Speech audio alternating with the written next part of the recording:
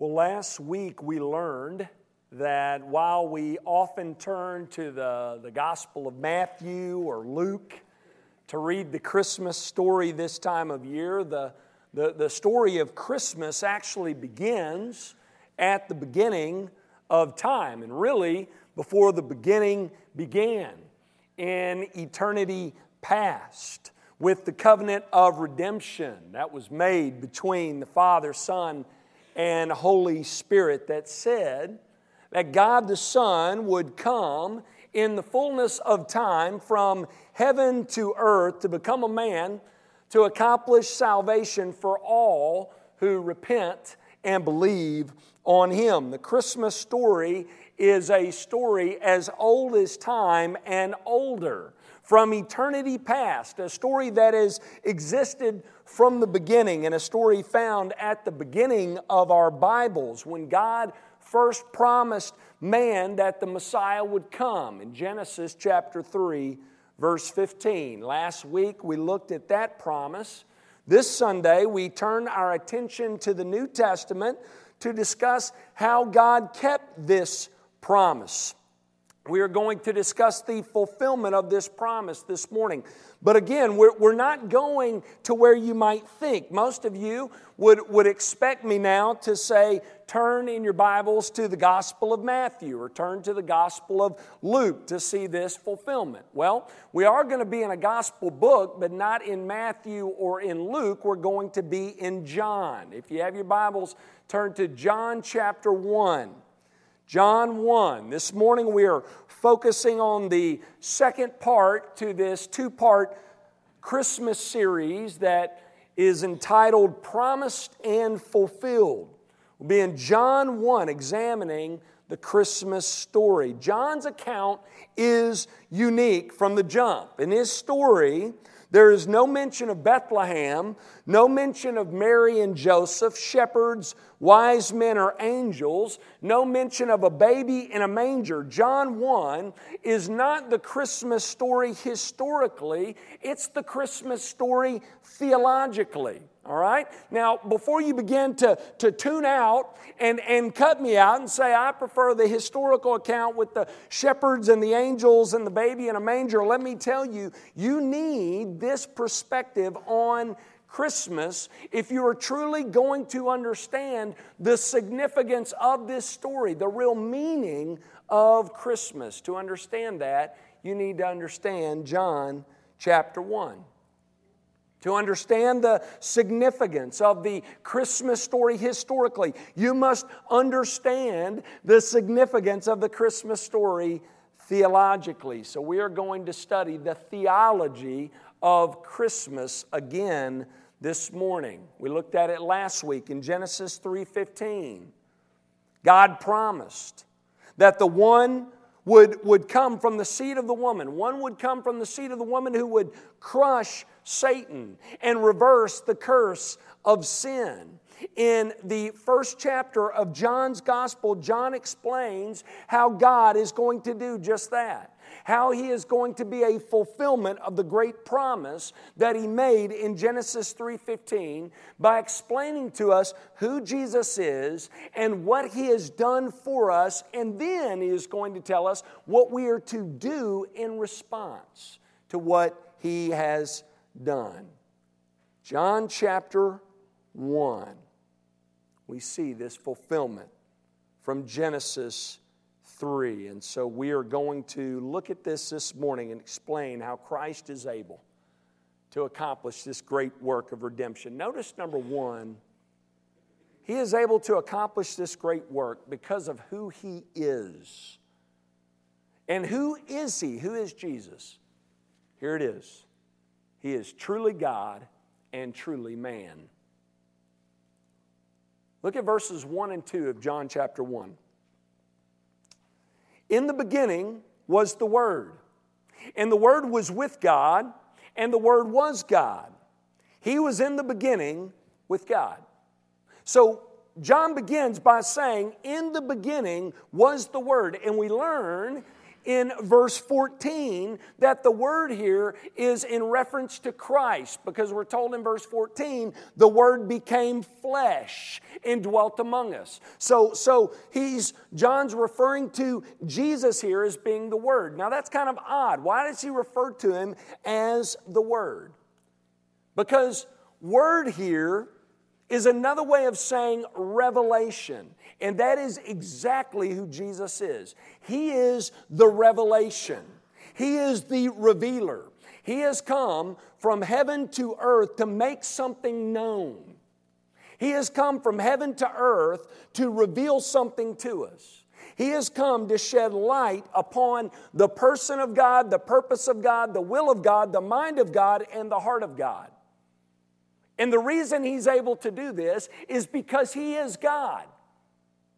Who knows the depths of God, the person of God, the purpose of God, the will of God, the mind of God, the heart of God, other than God Himself? Jesus has come to be the revelation of God. He came to reveal God to us. Skip down to verse 18. John chapter 1, verse 18. No one has ever seen God.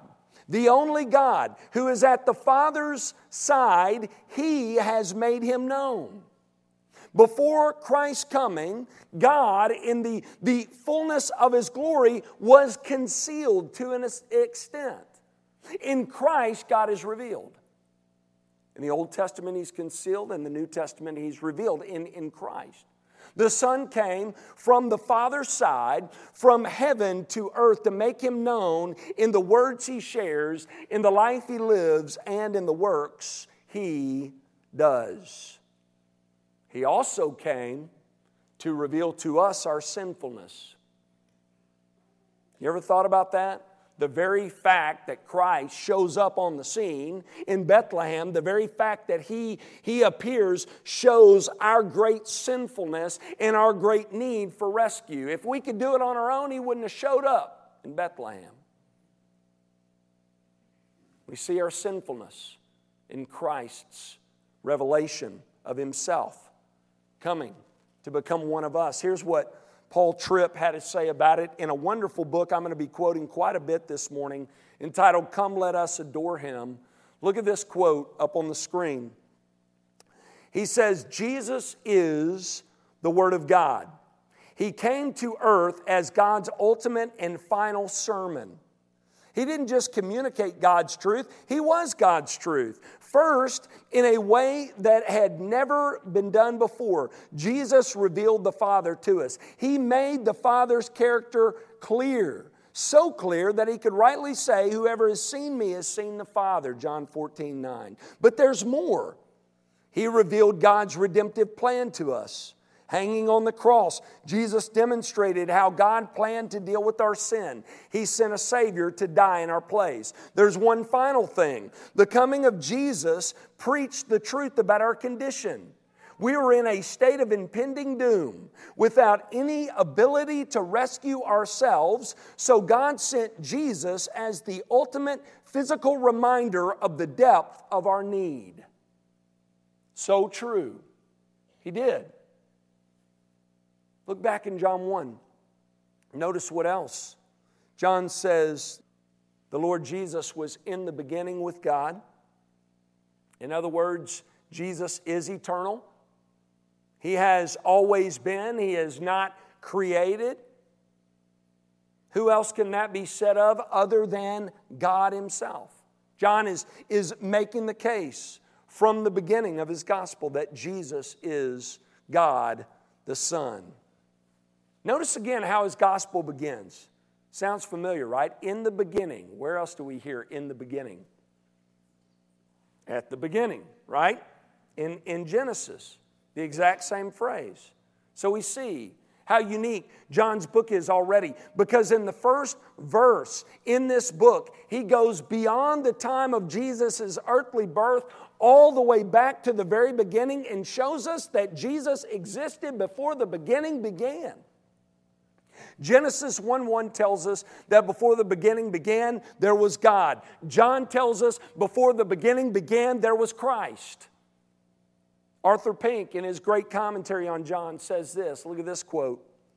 How entirely different is this from the opening verses of the other Gospels? John opens by immediately presenting Christ not as the Son of David, nor as the Son of Man, but as the Son of God. John takes us back to the beginning and shows that the Lord Jesus had no beginning. John goes behind creation and shows us that the Savior was Himself the Creator. Verse 1 can literally be translated, when the beginning began, the Word, Jesus, already was. In other words, Jesus has always existed and will always. Go back as far as you want to go, and Jesus is there because He is God eternal. Notice also, not only is Jesus eternal, He is the second person of the Trinity, equal to the Father. John says, and the Word was with God, underline with, and the Word was God, underline was. It's a great verse that tells us a whole lot here. This verse tells us that Jesus is distinct from, yet equal to, God the Father. He is God the Son. The phrase, the Word was with God, suggests distinction, because to be with someone is to be distinct from them. So the Word is with God, yet is God. We learn a lot here in John 1. We learn here that Christ is God the Son, and that God the Son is distinct from, yet equal in person to, God the Father. Notice He is also Creator. Jesus is Creator of all things. Look at John 1, verse 3. All things were made through Him, and without Him was not anything made that was made. That is an important verse of Scripture. There are certain people who claim to be Christian who think that and teach that Jesus was a created being. If all things were made through Christ, and without Him was not anything made that was made, then He could not be made. You follow that logic? It's pretty simple. It's right there. John tells us here, Jesus is the Creator of all things. There has not been one thing created that has not been created by Him. And this is not the only place where we see this. Look at these verses up on the screen. Hebrews 1:1, Colossians 1:15 through 16. Hebrews 1:1 says, long ago at many times and in many ways God spoke to our fathers by the prophets. But in these last days He has spoken to us by His Son, whom He appointed the heir of all things, through whom also He created the world. Colossians 1:15 and 16. Paul tells us, He, Jesus, is the image of the invisible God, the firstborn of all creation. For by Him all things were created in heaven and on earth, visible and invisible, whether thrones or dominions or rulers or authorities. All things were created through Him and for Him. Christ is Creator, period. End of sentence. He is the Word, the revelation of God, the one sent by God from heaven to earth to reveal to us who God is. He is also God the Son, distinct from but equal to the Father, eternal, Creator of all. Lot there, right? In those first three verses. That's the first main point here to be made from John's Christmas story. And the reason why he goes to great lengths to explain the person of Jesus is because when explaining how Jesus is able to fulfill the promise God made in the beginning to redeem fallen man and restore this broken world in which we live, we see we have to understand who Jesus is. We learn here He is able to save because He is God. He is God the Son. Something you learn pretty quickly as you read God's Word is that man is helpless and hopeless on his own and is in complete need of God to rescue him from sin and restore him to a proper place in God's kingdom. Man was devastated by the fall.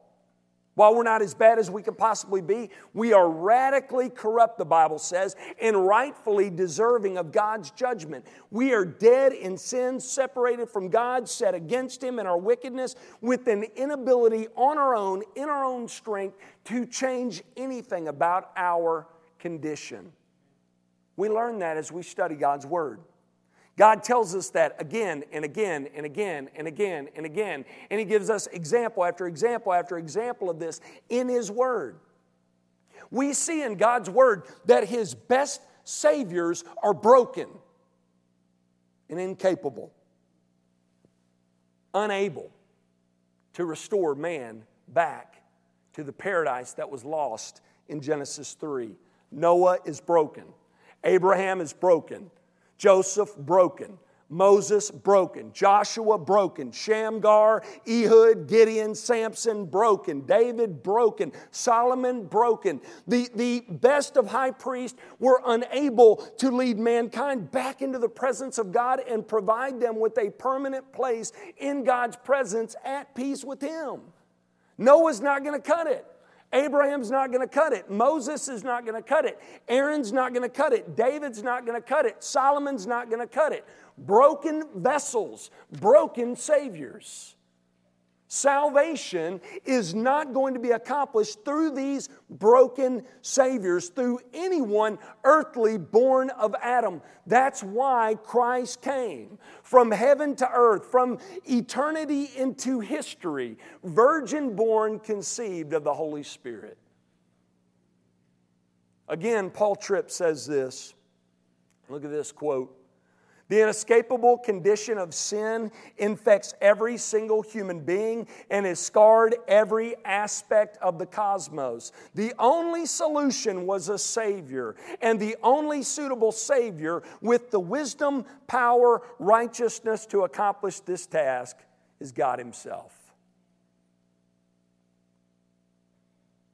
There's no way for man to bridge the gap to God brought about by sin. Only God can do that, which is why He sent Christ. Peter tells us that Christ came for that reason, that He might bring us to God. Look at this verse. We'll look at it a couple of times today. 1 Peter 3:18. For Christ also suffered once for sin, the righteous for the unrighteous, that He might bring us to God.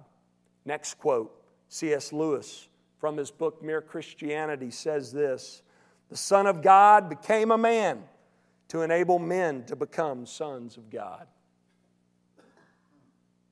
Christ is the only one who could accomplish this work and came as the only way for man to be restored back into a right relationship with God. That is why He took on flesh. That is why He lived among us. Only Christ, God the Son, co-eternal with the Father and the Spirit, is able to save to the uttermost those who draw near to God through Him.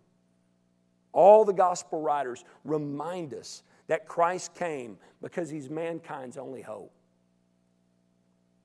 The best mankind has to offer does not come close to cutting it. That's why the Son of God became a Son of Man, so that He could do what mankind could never do by doing what Adam failed to do. He became one of us, truly God and truly man. He came as our perfect representative and accomplished our salvation through His life, death, and resurrection. That's the message of Christmas. That's the reason why we should be joyful believers this time of year. Another quote by Paul Tripp, look at it. Hope in the here and now and hope in the great forever that is to come rest on one set of shoulders. It rests on the almighty shoulders of Jesus, who is for you today the way, the truth, and the life. He offers you what you have no power to provide for yourself: restored relationship with God, a knowledge of what is really true, and life that will never end. Amen. That leads us right into our second point.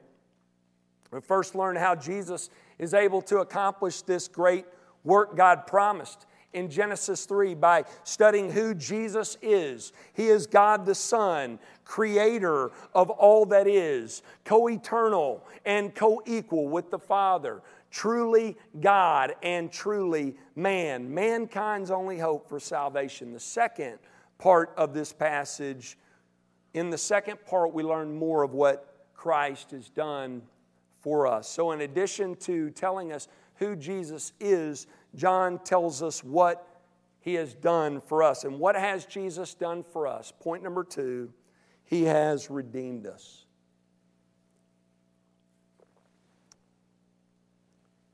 We learn from John 1, not only is Christ our Creator, He is our Redeemer. This chapter has it all. Look at verses 4 and 5.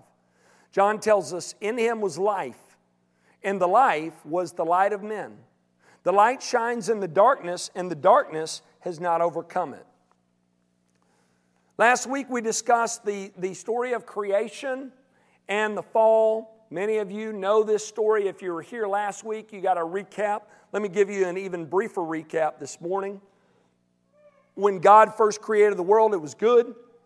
Everything was good, especially man's relationship with God, but all of that changed when man chose to go against God, go at life on his own. As a result of that sin, the sin of Adam, the consequence of that sin was death, both physically and spiritually. But the great news that we learned last week is that God did not quit on mankind. He could have. He could have just wiped His hands of us and left us to our help in our helpless and hopeless state, lost and separated from Him. But instead, God reached out to us again through His Son, Jesus. And we see the promise of Christ made right there at the fall. We said last week in Genesis 3:15, on the heels of the fall, we have the hope of Christ. It's awesome. Listen to it again. I'll just read it to you. He said, I will put enmity between you and the woman, God said to Satan, and between your offspring and her offspring. He shall bruise your head, and you shall bruise his heel. That's the promise of Christ there from the offspring of the woman. And here in John 1, we see the promise fulfilled in John's gospel. At the right time, at the opportune time, in the fullness of time, God sent His Son to become one of us in order to redeem us. Notice how John describes Jesus. He says, in Him, in Christ, was life. And we know that's true both physically and spiritually, right? Because we learn in John 1, He is Creator and He is Redeemer. He goes on to say in verse 5, the light shines in the darkness, and the darkness has not overcome it. Once again, while the world has been darkened and dominated by sin, God sent His Son Jesus to push back the darkness in our world and bring light and life. Now, how does this happen? How does God provide light and life through Christ to this dark and dead world? First, He sends a witness out for Christ, a witness of the light. Look at verses 6 through 8. There was a man sent from God whose name was John. Now, this is not John who is writing. This is John the Baptist, okay? So John is writing about a different John. You with me? He came as a witness to bear witness about the light, that all might believe through Him. He was not the light, but came to bear witness about the light. So there had been 400 years of silence from the period of the prophets to the time of John's ministry. And then in God's perfect timing, He brings John the Baptist into the world for the purpose of preparing the world for the light of the world, the Lord Jesus. John came to show the world once again that God had not washed His hands of His people. Quite the opposite. He was sent to show that God was coming into the world to bring salvation to the world. It is really fitting that we're in Genesis 3 last week and we're discussing John the Baptist's ministry this week, because the message in Genesis 3 and John's message in the gospel accounts are similar.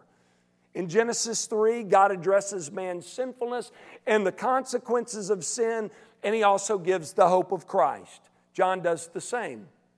He came preaching on man's sinfulness and man's great need for repentance and need to be restored. And He also promised His hearers forgiveness, salvation, and eternal life through Jesus. We learn more of John's message at the end of this passage. Skip down and look at verses 15 through 17 of John 1. John bore witness about Him and cried out, "This was He of whom I said, 'He who comes after me ranks before me,' because He was before me.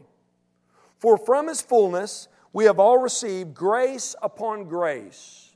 For the law was given through Moses. Grace and truth came through Jesus Christ."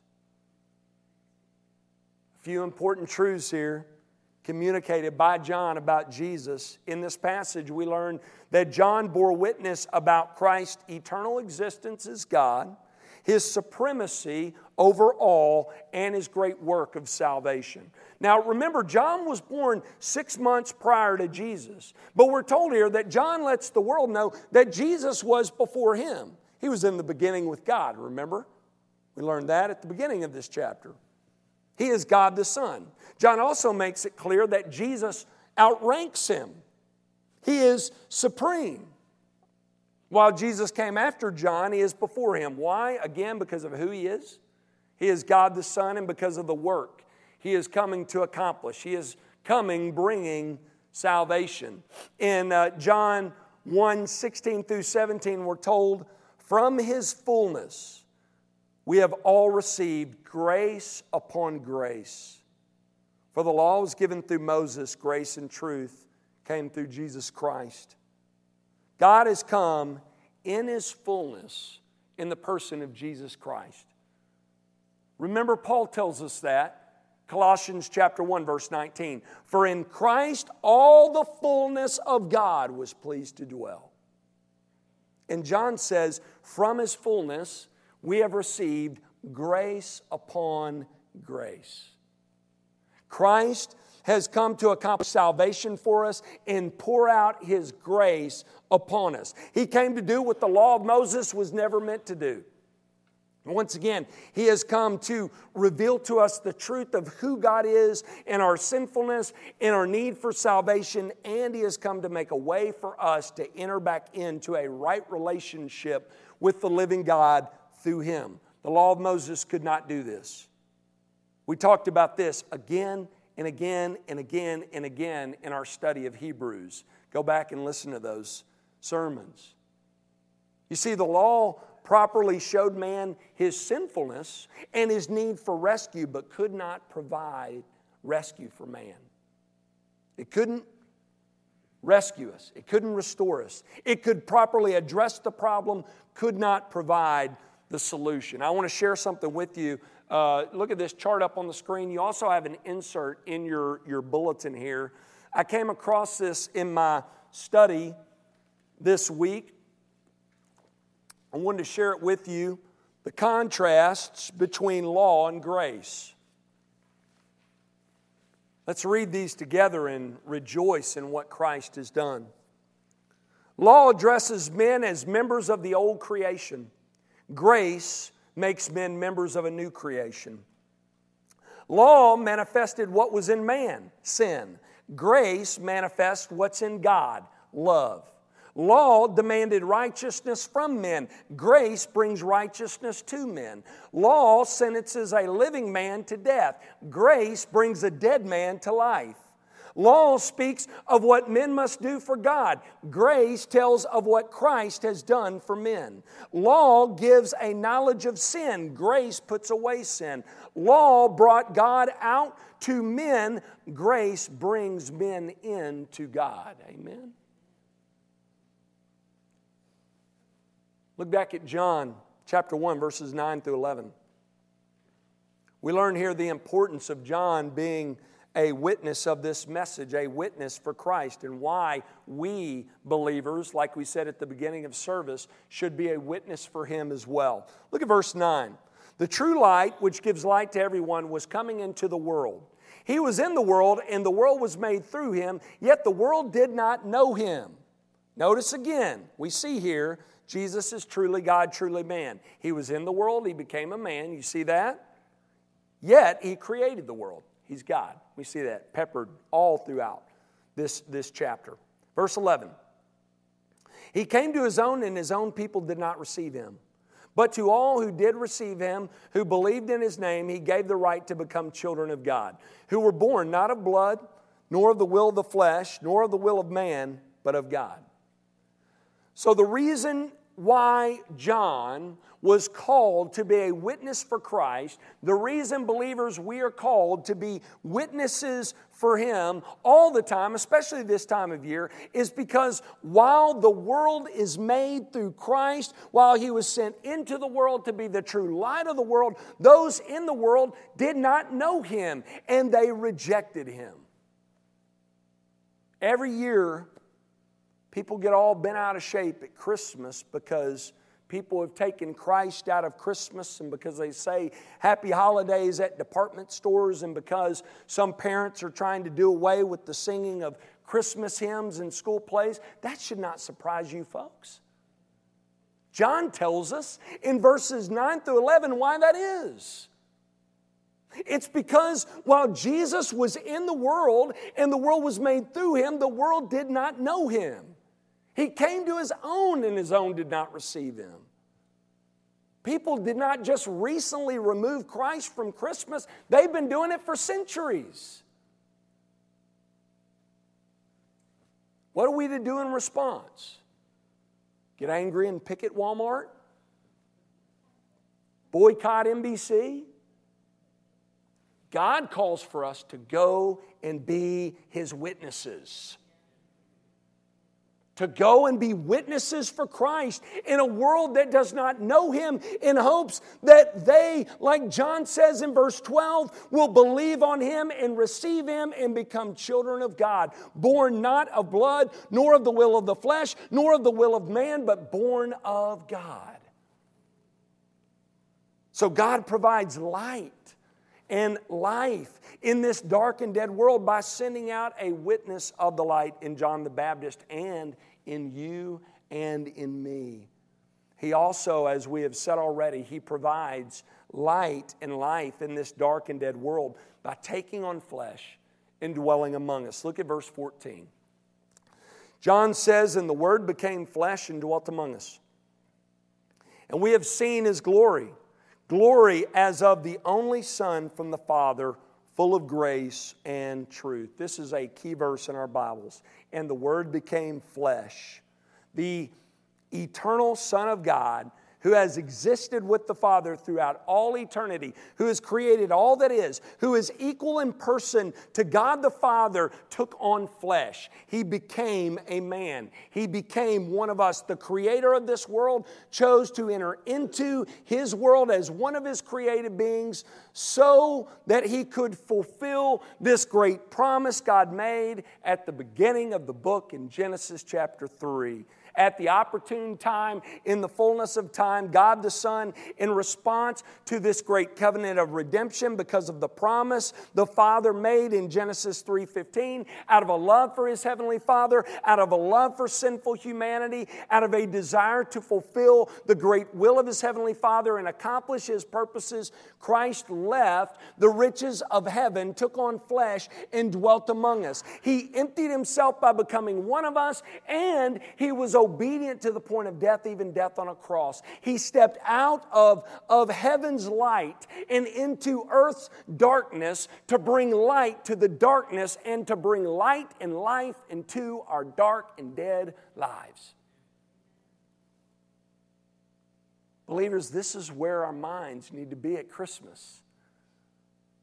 Our minds need to be fixed on the promise God made on the heels of the fall for His Messiah to come and reverse the curse of sin. Our minds need to be on the fact that God's promise was fulfilled when the light from heaven stepped out of heaven's light and into this dark and dead world to bring light and life.